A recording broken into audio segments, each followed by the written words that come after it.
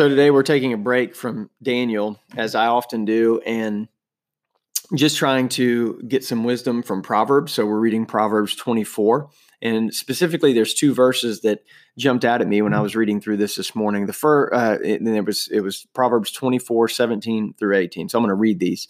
It says, "Do not rejoice when your enemy fails, and let not your heart be glad when he stumbles, lest the Lord see it and be displeased, and turn away his anger from him." And I'm reminded, ultimately, God is in the heart business. That's what he's really after as it relates to us, is our hearts. And what we do is certainly important, but it's ultimately who we're being that God's after.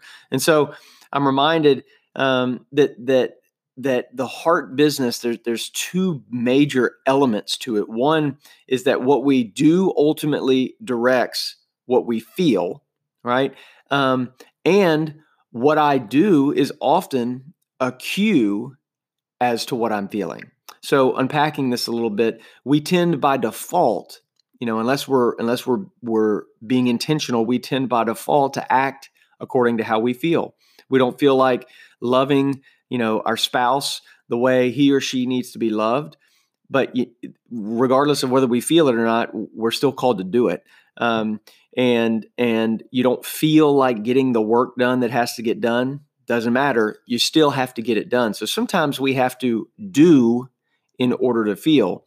And so that's the first part of that twofold insight, that sometimes we have to do in order to feel. And the second part, that sometimes what we do is a reflection of what's in our hearts. And that's really what these two verses are reminding me this morning, that our actions can be a mirror as to what's really in our heart.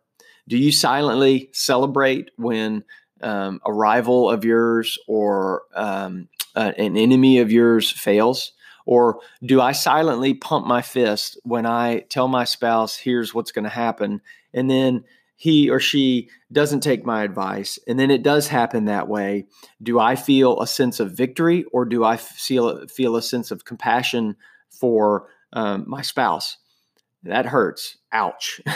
It's in that moment of that defeat or that victory or that failure. It's in pivotal moments that we have a glimpse as to what's in our gut, that gut feeling that we get. And if that feeling that we get is something other than compassion for the other person, we've got a heart issue.